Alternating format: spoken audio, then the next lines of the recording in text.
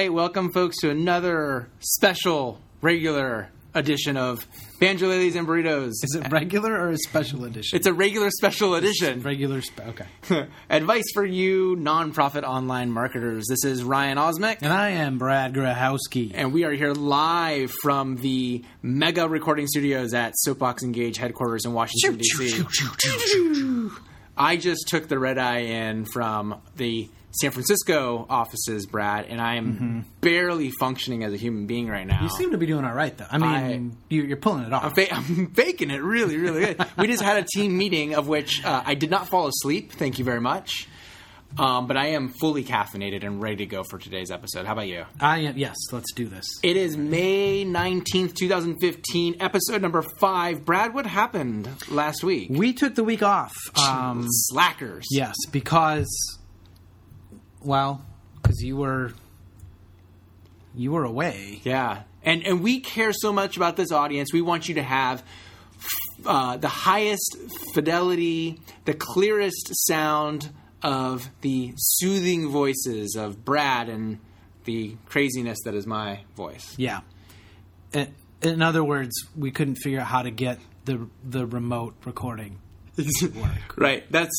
This is how it's going to be for the next 100 episodes. It's going to be me waxing poetic, Brad being like, and the reality of it is.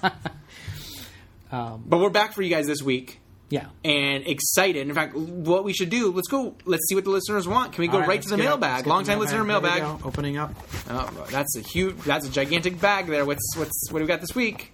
Dumping it out. Oh no. Oh, man. Again. Empty mailbag. Luckily, but that's okay. Right. I mean, it's fine. I know it's not because you guys don't love us. You just haven't hit. I'm sure you all have emails in draft. Yes, that you just haven't. I mean, there's a lot of pressure. You haven't hit the send button.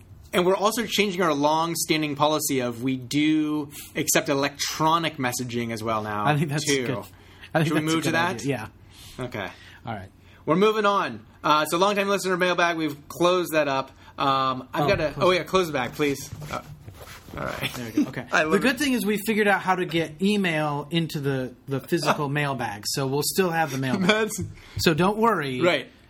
I know you may be afraid that if you send an email, you won't get to hear the mailbag opening, but that's not true. We found a way. Send it fast and furiously to ryan@picnet.net. I don't care what you write, as long as it's partially coherent. We're even open to criticism. I mean, if you think that we could do something better, let us know. Yes. Because I know that now we'll get the mail.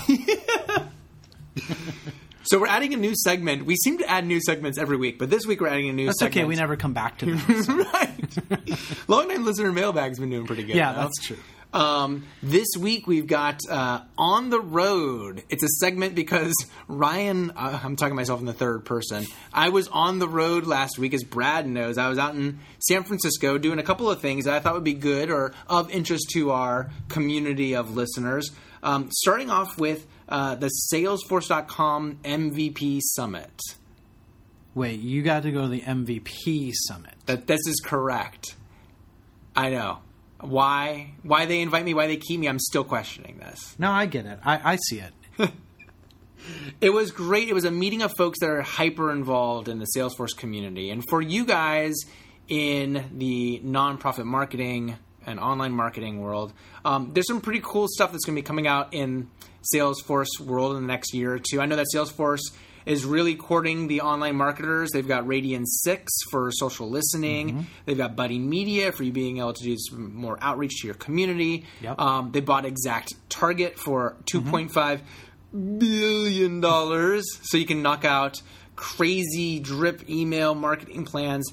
They've definitely shown us at the MVP Summit that they are interested in continuing moving forward to supporting marketers. That's all I can tell you, Brad, and listeners. I'm sorry. Yeah, he can't tell us more because we're not most valuable enough. You're extremely valuable. It's a whole other segment. We're just segment. not the most valuable. That's all right. No, that's cool. I would say this. If you are thinking about going to Dreamforce this year, if you're really focused on the online marketing realm, it's going to be a good Dreamforce. There are going to be some cool, exciting things they've got going on this year. The second thing I did while in San Francisco was attend the Salesforce.com nonprofit user group. So these are folks that are doing all different types of online engagement and online marketing and online donor management using Salesforce.com. They meet up once a month in San Francisco, as they do in many cities around the globe. And I got to speak to them last week about something I'm going to be sharing with you guys today in maybe a shortened format. But I got to talk to them about better online engagement strategies for organizations. And Brad, I'd like to say it was a lunchtime meeting. They provided us with ample food, and the audience all stayed awake the entire meeting. What kind of food did they? Right. So it was sandwiches. Okay. There were turkey sandwiches, I think. Oh, there were some vegan ones out there. We've got a very diverse audience in San Francisco. All right. So that's not too. It's not like they. Oh, that sounds good. It wasn't extreme. Yeah. I did get a special dessert by one of the organizers. It was from some cool pastry place, and I can't remember the name of it. What are the ice cream sandwiches that they have out there? Oh, the It's It. It's It. Oh my god. Oh man. When Brad met his first It's It, it was a match made in heaven. So more trips to San Francisco for meeting and our Soapbox Engage community and It's It sandwiches. But definitely, if you are in the Salesforce world and you're a nonprofit marketer, I highly encourage you to go to the Success community at success.salesforce.com and then find out where your local Salesforce nonprofit user group is, because they're doing a lot of cool stuff and lots of good knowledge sharing there as well too. Not just people like me, just blowhards, just like you don't have to be an MVP for that. No, anybody can. All right. So moving on for the topic of the week. So because this was just fresh on our mind, and it's something that I've had a chance to talk about, I'd love to talk about the ladder of engagement this week. Brad, what does it sound like to you? Ladder of engagement, what does it sound? Sounds like the opposite of the former of engagement. right. We don't have rimshot sound effects, so we have to make it up ourselves, I guess. Ladders of engagement, Brad works a lot with our community through our support world, making sure that people are understanding how to use the tools effectively. But I think at the root of learning how to use any technology tool is understanding why you're using it and how it can be effective for your needs. Brad, do you find that a lot of folks are asking questions about how does a tool do this or that, and really a lot of the organizations are needing to take one further step back to ask why, or like, what are we doing this for, or what's the best way to use the tool rather than just the basics of how to use it? I don't know if I see that as much, just because I'm working so directly on the nuts and bolts of things with them. But I'm sure that's happening. Yeah, and certainly there are times I see that, and as far as depending on what the answer is, if it's something more involved and they have to step back or report to their executive director or whatever to decide whether or not it's worth the time or the additional financial investment to move forward with that. Sure. Right. Yeah. It's nice if every tool or every tactic is matched with a strategy that an organization can use to be able to kind of get the word out there, get more people to register for their events, etc. So today we're going to be talking about the ladder of engagement. Now, a lot of what we see in the nonprofit world are often people saying, if nonprofits just acted more like businesses, they'd be more effective at getting their job done. But if you really think about it, when it comes to the things we even see here at PicNet with our Soapbox Engage products, businesses and pipelines and kind of like the sales process and the onboarding process and the customer satisfaction process, I don't know if they align exactly to the way our nonprofit community needs to align with getting new donors or new advocates. Does that sound right to you, Brad? I mean, it sounds like it's different to me, the business world and what the nonprofits need, right? Yeah. I mean, I don't know. I mean, obviously one can borrow from the other. Yep. And I don't think either can afford to pretend the other doesn't exist. Yeah. But I don't know if trying to adopt an exact corporate model is going to be beneficial to most nonprofits. You're doing different things. You have different goals. You have a much different bottom line, right? Yep. Yeah. And I think Does that answer your... No, yeah, absolutely. And I think that is why there's what we'll be talking about today, which is the ladder of engagement. Now, the idea here is that because most nonprofit organizations don't operate with the same profit motive or under the same operations as a business would, there's a different way of being able to move people from the folks that just learn about your organization to evangelists that on their own are creating campaigns and telling other people how great your organization is, doing fundraising for you, etc. So today, just we're going to be talking about what those 5 different steps up the ladder of engagement are. It's a short ladder, then. It's a short ladder. It's more like an step ladder. Yes, exactly. Yeah. Right. We're just getting up to the next ceiling. We're not climbing this out of a building with this. It's only 5 rungs. It's only 5 rungs. Nice and simple, and you can apply it to any organization. You ready? Yeah. All right, let's do this. What do you got? So the first step on the ladder of engagement is what we like to call happy bystanders. Okay, these are the folks that they've heard about your organization, they've seen it, they may have engaged with it because a friend of theirs posted something on Facebook and they kind of skimmed it while reading the wall. But that's it. They're hearing what you're doing. They think it's pretty cool. Maybe they'll sign up to learn more about it by joining your newsletter or something. But really, happy bystanders. Can we do something? Can we sort of think of this in terms of an example? Like, go for it. Because I like things to be concrete. Let's say National Public Radio. Yep. I think a very important nonprofit that a lot of people can relate to. So a happy bystander then would be someone who listens to NPR, who likes NPR, who appreciates the news and the content of NPR, but hasn't done any more than that. Yep, exactly. Okay. Right. So let's say we've got that group of folks. So imagine that being a huge, big, round sphere of people that know about your organization, at least. Okay. The next kind of rung up that ladder of engagement are the spreaders. These are the people that are sharing or information about your organization to others. So a very quick example, without getting into Brad's more detailed example, would be these are folks that learn about your organization and they want to tell other people about your organization by sending them an email, posting something on Facebook, that sort of thing. And as it would apply to NPR, would be, hey, you got to listen to This American Life or Car Talk or something like that. You'd probably be listening to both of those while also listening to Radio Lab and many other shows and at the same time. Evangeline Leisenberg. Oh, wait. Gosh, one day, NPR, write us at ryan@picnet.net, ryan@picnet.net when you want this to go international. Okay, so, all right. So there you go. A spreader would spread the word about particular NPR stories maybe, or would have the bumper sticker or the tote bag. Of course, you wouldn't have the tote bag if you're not a donor yet. Exactly, because you don't get that until rung 3, which is going to be donors. Okay. Donors, people that are engaging with the organization beyond just listening or spreading the word. Now there's a direct engagement between the person and your organization. Now I have donors here, happy bystanders, then spreaders, then donors, but you don't always have to have it be in the form of money. These could be people that are maybe signing a petition that you have from an advocacy world. These could be people that register for your event, showed up to an event, that level. Okay. But in our example, it would be somebody who calls in during the pledge week and donates $5 a month or $10 a month to get the tote bag. Exactly. That's right. All right. Good. Next rung, evangelists. Now, I said that evangelists might be the top of the ladder, but there's going to be one more step after this.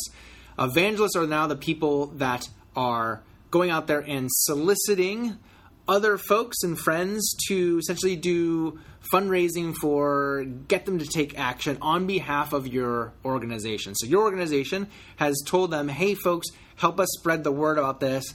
Get 5 of your friends to donate $10 and make a difference in the impact of what our organization does. So, and this is interesting in light of our example, because I think NPR, for instance, does a lot on the donor rung. Obviously, we all know that.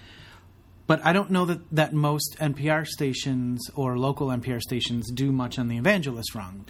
I don't see any way, other than guilting my friends into donating, I don't see a real way for me to solicit donations on behalf of NPR, which really, I mean, that's actually kind of a cool idea. Like, it's one thing to pledge to your local station, but if they gave me a little website tool where I could then get my friends and social network people, friends to donate, then I could earn even more tote bags. Right.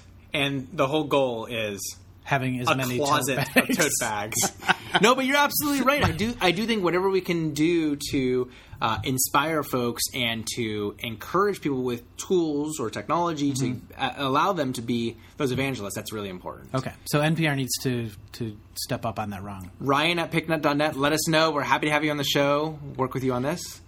Final rung, top of the ladder are the instigators. So these are the folks that have listened, they've shared, they've given time or money, they've now solicited on behalf of your organization, but they're actually creating the next generation of campaigns. So they're out there not just doing the fundraising that you've told them to do, but are thinking about other ways on behalf of your organization to get other people involved. So, this might be just kind of the next evolutionary step of what you were just talking about before, of empowering folks to go out there not only to just do what they've been told to do to raise money, but to think of new ideas. To so if I said, hey, I'm going to start a new website called Friends of NPR. There we go. And separate from any of NPR's efforts, I was creating my own tools that would allow me to help other people raise money on behalf of NPR. And once we raised $10,000, we would walk that down to the local NPR station and hand that to them. Is that?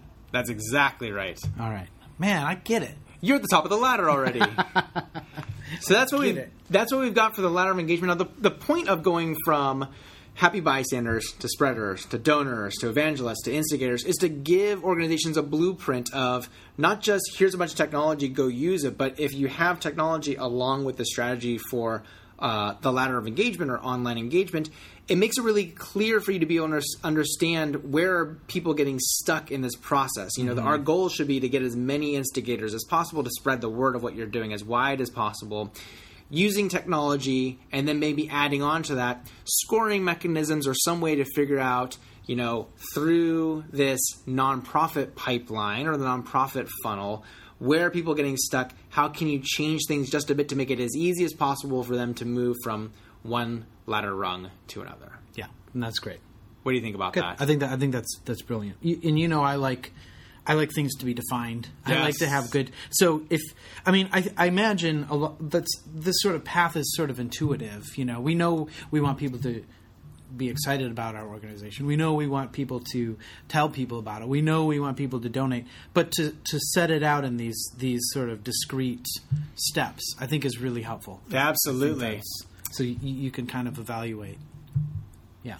And I think for upcoming shows, if you guys have ideas or examples, we'd love to hear them. Please write us at ryan@picknet.net, PICNET.net. We would love to hear your stories about what you've done for Ladders of Engagement, maybe share it in a future podcast or a link to it. But I think we're looking good for that. Yeah.